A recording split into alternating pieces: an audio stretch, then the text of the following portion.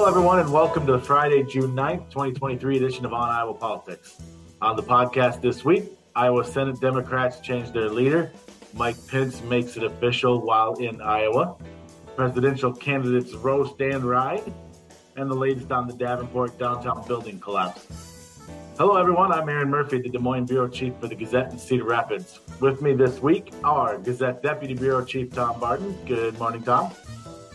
Good morning, Erin. Glad to see that you made it back from the Appalachian Trail. Just barely, given how long it took me to find some of my wayward golf shots. Sarah Watson of the Quad City Times is here. Hello, Sarah. Hello, Erin. We have Jared McNett of the Sioux City Journal. Greetings, Jared. Erin, I took a wrong turn at the roast and ride, and I ended up among the John Wick Samurai motorcycle gang. So very, very bad weekend for me. I don't know. That sounds like more fun. I kind of wish I had made that same wrong turn. Finally, we have Gazette columnist Todd Dorman. Hello, Todd. Howdy. All right. First up this week, some breaking news midweek as Iowa Senate Democrats held an impromptu meeting and elected a new leader, Senate Pam Yoakum of Dubuque, in the process ousting their former leader, Senator Zach Walz of Coralville, who had led the caucus for the past 3 years. This, again, was an unscheduled event. Legislative leadership elections typically happen only right after general elections every 2 years. And Senate Democrats are being mostly tight-lipped about the affair. But it appears to be largely over Walz's recent dismissal of two longtime Senate Democratic caucus staffers, Eric Baker and Deb Kattenhorn. Todd, this is a sort of inside baseball thing that most Iowans, won't tune into, don't really care about. But it was interesting, a little bit unexpected. What does this say, if anything, about the state of Democrats in the Iowa Senate right now, or maybe even Iowa Democrats more broadly? I mean, on the surface, this seems to be a bad look for a group that's trying to work out of a 36-14 hole in the Senate.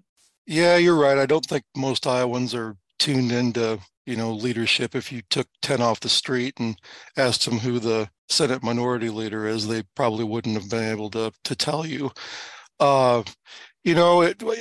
The problem is we don't know what we don't know. I mean, we do know that these two longtime staffers with likely strong relationships with lawmakers in the caucus were let go, and that didn't sit well. And so we know that was a factor, but you also don't know whether it was that exactly, or whether, it seems like maybe his hold on the leadership position might have been a little tenuous if this was, what led to him being immediately ousted. So there's probably some other discontent with his leadership. It's from the outside, for those who are paying attention, I mean, it does look like you're ousting one of the up and coming young stars of the party in favor of handing leadership over to someone that's been at the State House for 30 years. And maybe that hurts your ability to argue that you bring a new generation of leadership, or things like that parties like to say. So yeah, we don't know for sure what all went on. Of course, it's a closed caucus meeting. We don't get to see the email that he sent out on the reorganization of his office, but it was abrupt. I don't think he was expecting to be ousted like that, and so we'll see going forward. And as you say, it's such a small caucus. I mean, I guess it's good that they were in the end unified behind Pam Yoakum's leadership, but because unity is about all you have when you're in the minority, you need to sort of stick together, and especially in the Senate. Yeah, and that's why I asked, because clearly there was some division, at least in the view of the leadership and the job being done from leadership. I mean, that seems like a dangerous thing to have going on in your caucus when, like I said, you're not only on the mat, you're at about a 9.5 count before. The only about farther down the Iowa Democratic Party can go is battling to be recognized as official party in the state. That's about the only thing left beneath them. I mean,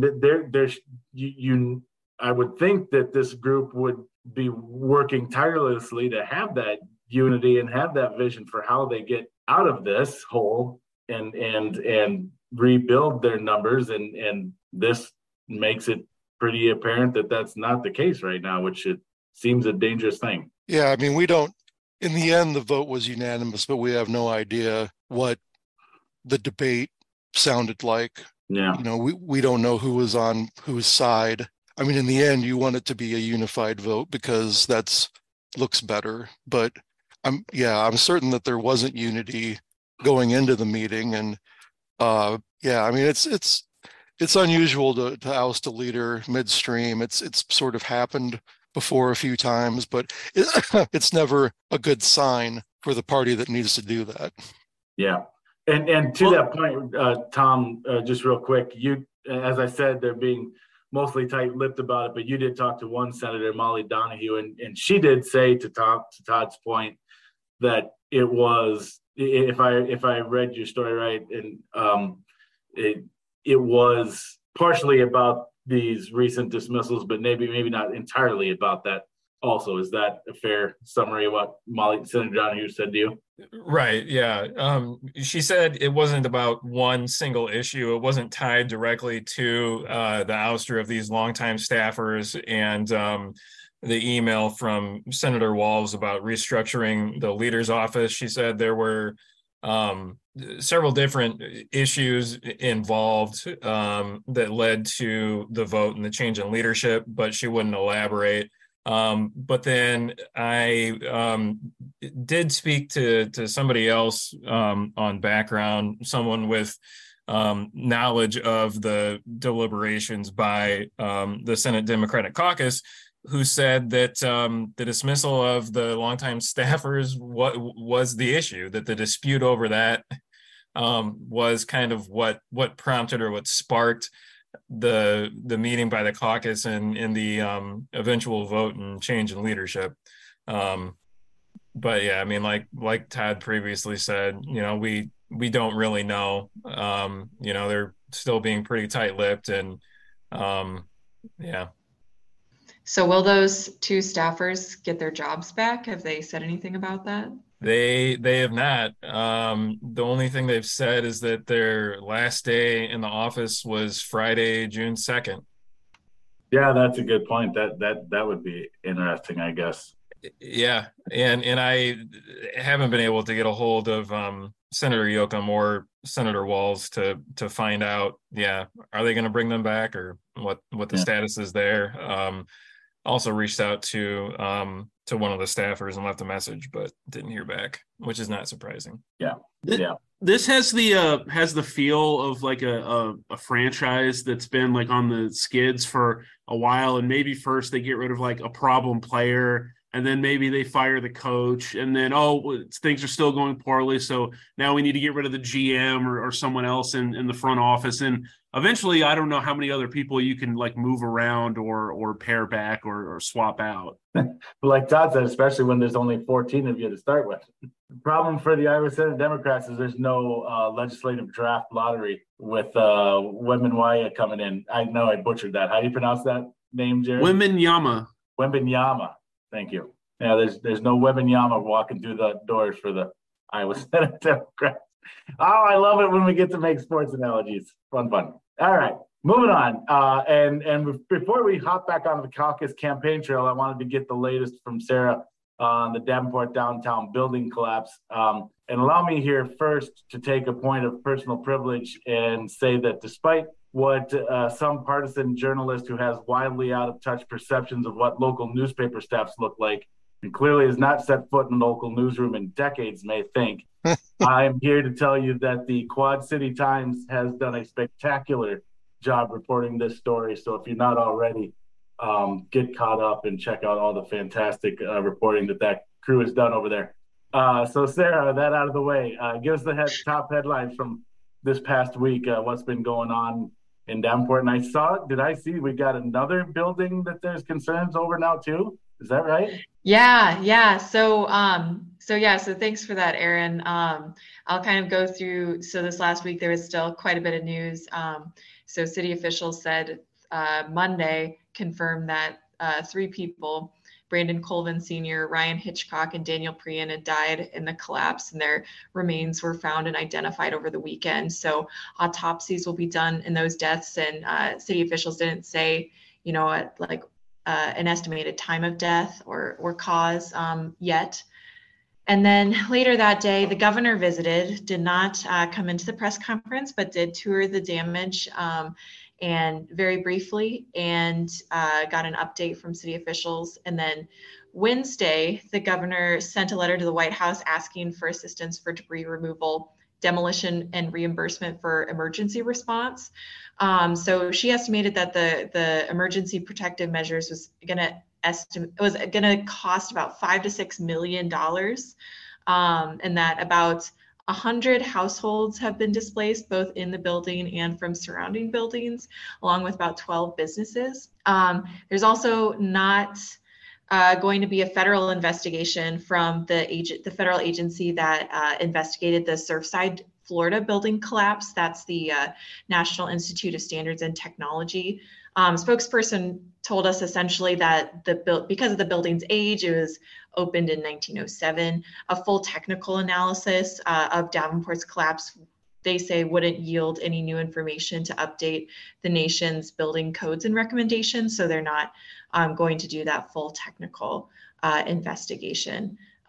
There's also a city council meeting on Wednesday where several residents, including family members, especially of Brandon Colvin Sr., really told city officials that, there were too many warning signs, and that essentially that they'd failed the residents in, ensuring that housing was safe for them. And then to your point about the additional buildings. So actually right across the street from 324 Main Street, a building called the Executive Square Apartments.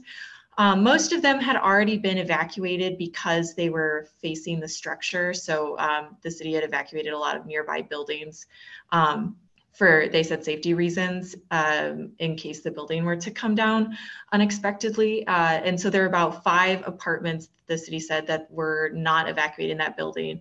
And because of, quote, areas of structural concern, unquote, they evacuated those 5 remaining apartments. And so this is definitely in Davenport. There are a lot of people that have just a heightened awareness now looking at brick and masonry buildings, especially. Actually, the Freight House Farmers Market, which is a city-owned building that rents out to businesses, and they like have a farmer's market in the parking lot. They closed briefly because there was a crack in an exterior wall that people were concerned about, and so they brought an inspector on site and cleared it. So then brought everyone back, but it was closed for a day to get that evaluated. All right, so obviously a lot that happened. I'm sure a lot still to unpack, Sarah. What's like 1 or 2 big questions that y'all still are trying to have answered, or a story you're working on related to all this? What's coming up next? Yeah, so there have been several lawsuits filed this week, which is one thing I forgot to mention, suing Andrew Wold, the building owner, the city, and several contractors that had done some work on the building. So I think the question that we've still got is, why did a structural engineer sign off on this building and not deem it, structurally unsound or require evacuations? Like, what? It's not really clear from the documents that have been released what was missed and why this engineer, who's a certified engineer, doesn't have any complaints, from a reputable company, why they missed something like this. And then also just like, who is going to be held accountable in court, and so there's several investigations going on, like from the state DCI, and they've talked about an investigative team, but they haven't talked about like who's going to lead it necessarily. So just and I think Shive Hattery, a local engineering firm, is going to do. They said they were going to do like a 3D imaging of the building to try to determine what caused the collapse. So really digging into like the cause of the collapse, I think will really provide a lot of answers for people. And then also who is going to be held responsible in a court of law. Yeah. Sarah, to that point, I was curious for anyone who might not know, have any of the lawsuits that have come out so far, have any of those involved the city? Yes. Yeah. I think there's 3 lawsuits that have been filed, and I think of those, 2 of them name the city as responsible, basically because they could have evacuated the building. There were a couple times where they had threatened to evacuate the building, but did not. And so, yeah, there's some lawsuits do name the city for failing to catch this, essentially. Sarah, one quick question I had, kind of building off that. So these are civil lawsuits, but I've seen a lot of questions on social media asking about, will there be any criminal charges that result from this? I don't know if you can answer that. That is a great question. That's definitely a question that we have as well. Yeah, obviously a lot going on here, and will continue to be. And Sarah and her awesome team will continue to cover, and we'll continue to talk about it here. So again, good job to Sarah, to you and all the gang over there. All right, let's get back in the politics saddle. Mike Pence made his presidential campaign official this week, and he did it in Iowa with an announcement event on the Des Moines area community college campus in Ankeny. My mileage budget, thanks you for that one, Mr. Vice President, right down the road. Pence drew some noteworthy contrasts with his former boss, former President Donald Trump, and this was before Thursday night's announced indictment. Pence went a little further than we've heard him in the past, especially regarding his role in the certification of the 2020 presidential election results. Jared, how will Pence's comments play with Iowa Republicans, especially the type of Iowa Republicans who are most likely to caucus? So we're talking about the most conservative and most devoted of the group here. Big caucus picture. Will criticizing Trump over January 6th help Pence or hurt him, do you think? Well, as I've talked about before, on January 6th, there were people who chanted "Hang Mike Pence" because they thought he wasn't sufficiently loyal to Donald Trump. And there's still polling from March of this year showing a majority of Republican and Republican-leaning respondents believe Biden didn't legitimately win the election. And about a third of those believe there's solid evidence to show it was stolen. So I don't think that Pence is going to improve his vote share with those particular caucus voters by going after Trump about election results. I do think, though, that of anyone that's currently in the race, Pence might be the one who's most likely to be like a Rick Santorum or Mike Huckabee for this cycle, someone who has the quote unquote conservative bona fides, who we aren't talking about as much as the main 2 people in the race, and is not really a firebrand, and then could kind of win in Iowa, but then would likely gradually taper off in subsequent states. I also think, though, that he has a weirder path to walk than anyone else in the race since he was Trump's VP.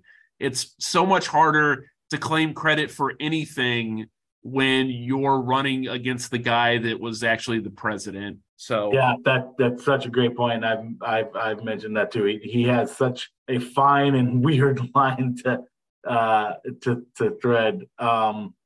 And to your point, if his path is the Santorum path, he was in a pizza ranch yesterday, so he's he's traveling the road commonly traveled by many Iowa caucus candidate before him. I agree with everything you said, Jared. The one thing I'll add was interesting. Now, look, I admittedly was in a spot where it was shooting fish in a barrel, right? I was at the Mike Pence announcement event. So obviously anybody who made an effort to come to that is a little more open to and supportive of Mike Pence than you might find at a normal Iowa GOP event, but I did find people who said hey, I thought he did the right thing on January 6th. Good for him. And when he said the line on that day, I had to choose between what the president told me and what the Constitution says, and I chose the Constitution. He got a literal standing ovation for that line. Now, like I said, again, that was in that place. That was at the Mike Pence event. If he says that, at the Lincoln dinner later this year, the reaction might be different. Or at the state fair, maybe. I don't know. But it was interesting to see that there are some of those voters in the Republican caucus world that still exist that are receptive to that message. Is it enough to make Pence, give him a path out of the pack and challenging the leaders? I think that's a fair question to ask and probably even doubt. All right. Finally this week, let's take a look back at U.S. Senator Joni Ernst's annual Roast and Ride fundraiser, which was held last weekend at those Iowa State fairgrounds. It featured remarks from all of the top presidential candidates except for Trump. Tom, you and I worked the fairgrounds last Saturday.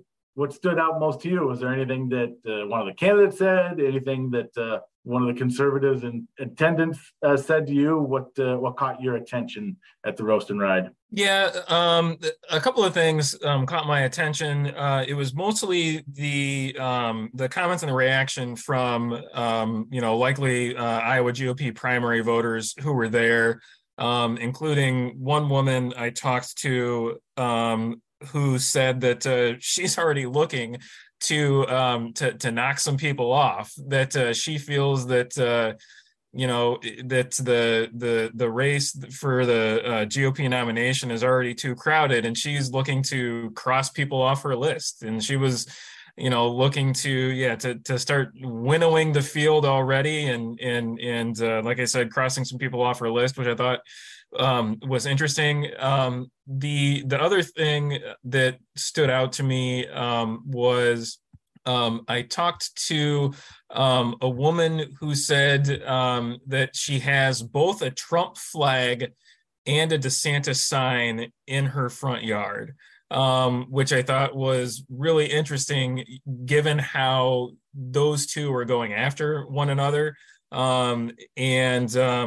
She said that I'd have to go back and check my notes, but I believe she said that she was a Trump delegate to the state convention. So she supported Trump back in 2016, but has grown, I guess, increasingly frustrated or disillusioned by Trump, and is now looking at some of these other candidates, looking at potentially supporting an alternative to Trump, be that DeSantis or somebody else. She said she hasn't completely written off Trump yet, but I thought that was interesting. And then I talked to another Iowa Republican voter who said he believes that Trump handicapped the party in the 2022 midterms. Said that he likes the way that DeSantis has led the state of Florida in protecting children, including signing a 6-week abortion ban and barring lessons on sexual orientation, gender identity in Florida public elementary schools. Said of Trump, doesn't think that he's a team player, again, stating that he thought Trump undermined the party in the 2022 midterm elections, is looking at kind of the broad anti-Trump faction that's running right now, and waiting to see which of those candidates is going to be able to emerge and gain steam and cement themselves as kind of the most appealing alternative to the former president. Yeah. To that point, so let me finish this up here and springboard off of what those something that those last two voters you were just talking about were kind of alluding to, Tom. And I didn't put anything about the indictment fallout into the script because it was kind of all unfolding literally as I was writing this script last night, and I didn't kind of wrap my brain around it and get it in on time. But maybe this is a good opportunity to address it. we've been talking for so long that for all of the, the issues that President Trump has to deal with, he still has what feels like a fairly strong lead in this field, and the polling, it's certainly in the national level, bears that out. But we still do also hear at these events, and I heard it again throughout this week, and this was before Thursday night's indictment announcement, that I just hear so often, I like what President Trump did. I don't like everything that comes with it. I'm looking for someone else who can do all those things without, all the issues that come along with it. And I just, as this indictment has rolled in, so now he's been got two legal issues going on, and we haven't gotten to the election tampering case yet, which will be coming down the pipeline at some point here. So he's got another round still to come. I have to wonder, is this enough? Is this going to eventually erode his, that sort of Teflon Don image and among Iowa Republican voters in this election? Are there going to be enough who will say, obviously he's always going to have his hardcore base. It's not going to leave him no matter what. But I'm hearing out there that there are a measurable percentage of people beyond that base who have supported him in the past, but aren't his hardest core supporters and are interested in someone else because of all this. And as all this stuff continues to pile up, I wonder if it does start to clear the way for one of these other candidates, whether it's Ron DeSantis or someone from the field. I'll open it up to the floor here to see if anybody has any thought on that. I don't know. I guess my initial thought is, if it's going to do anything, I think it's just going to fire up the GOP base. We're 100%.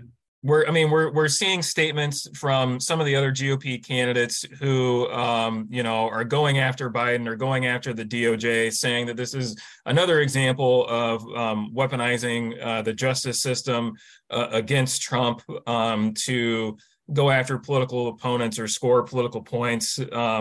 Governor Reynolds said something along those lines in a statement on social media this morning. Iowa Republican U.S. Representative Ashley Henson essentially said the same thing to reporters on a conference call this morning. Among GOP primary voters, we didn't see much of a backlash or worry or consternation when a New York jury issued their verdict against Trump in a sex abuse and defamation case involving a columnist, which is more scandalous, less nuanced than this current indictment. And we also didn't see kind of that same kind of worry or anxiety when he was indicted for falsifying business records, which Trump, turned to his political advantage to argue that, again, Democrats have weaponized the DOJ as part of a massive attempt to interfere with the 2024 election. And I think that this just further plays into that narrative, especially when Biden and others have also been found with confidential documents.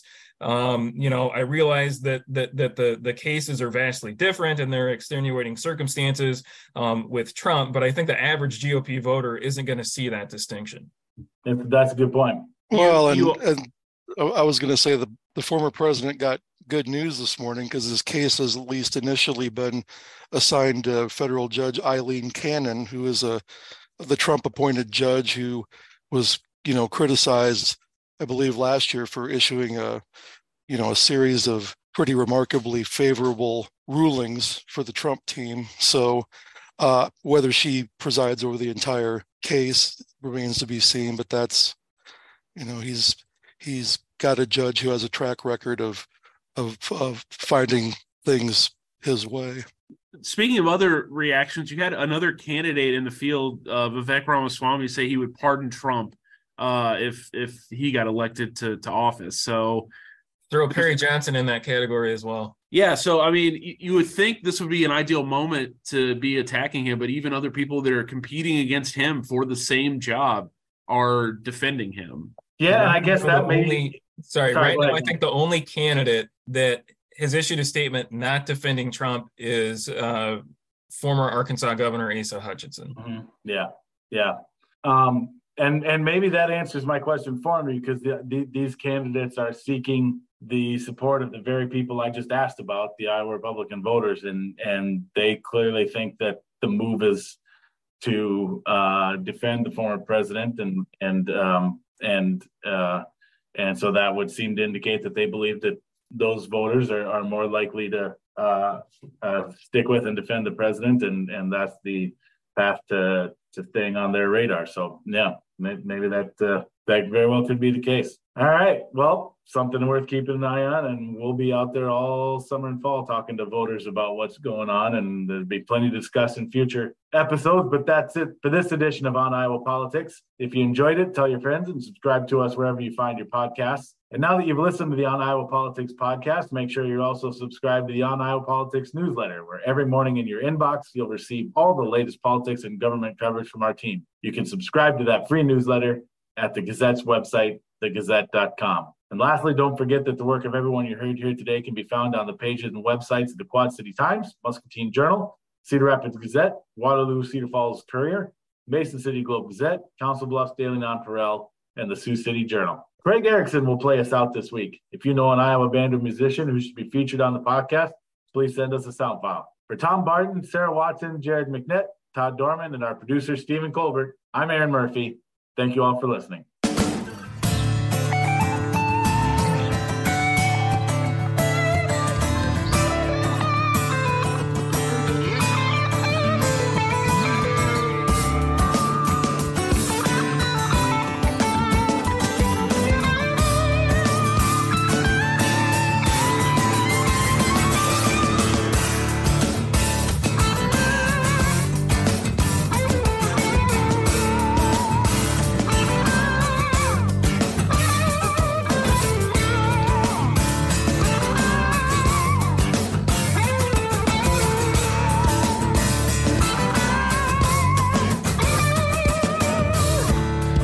Stranded in the desert for a while, looking for some kind of sweet relief.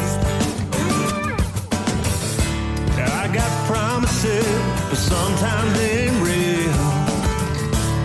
They try to play their trick on me. Yeah, water, I'm getting kind of thirsty down here. I need a little water for my soul. Too thirsty down here, so give me some water for my soul. I've been thinking now about a better kind of situation. Sometimes it takes a little bit of help. Find a new design by divine intervention before they ring their midnight bell.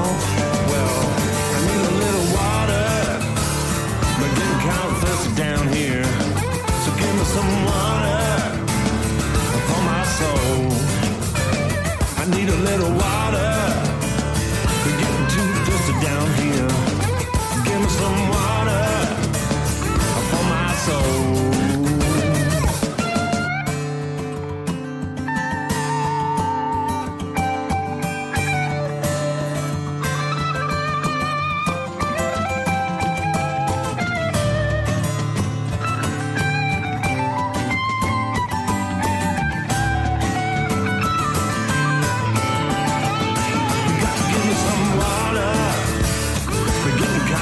Down here, I need a little water for my soul. Well, give me some water. I'm getting too thirsty down here. I gotta have water before I lose control. I've been lost in the desert for a while, looking for some kind of sweet relief. I got promises, but they ain't real. You know, they're always trying to play the little tricks on me. I've been thinking about a better situation. Sometimes it just takes a little bit of help. New design, but divine intervention before they ring that midnight bell. I need water and getting thirsty down here. Get a daily update from the Gazette with our daily news podcast. Add it to your podcast player or your Alexa-friendly device to get a bite-sized local news update each day. Check it out at thegazette.com/podcasts.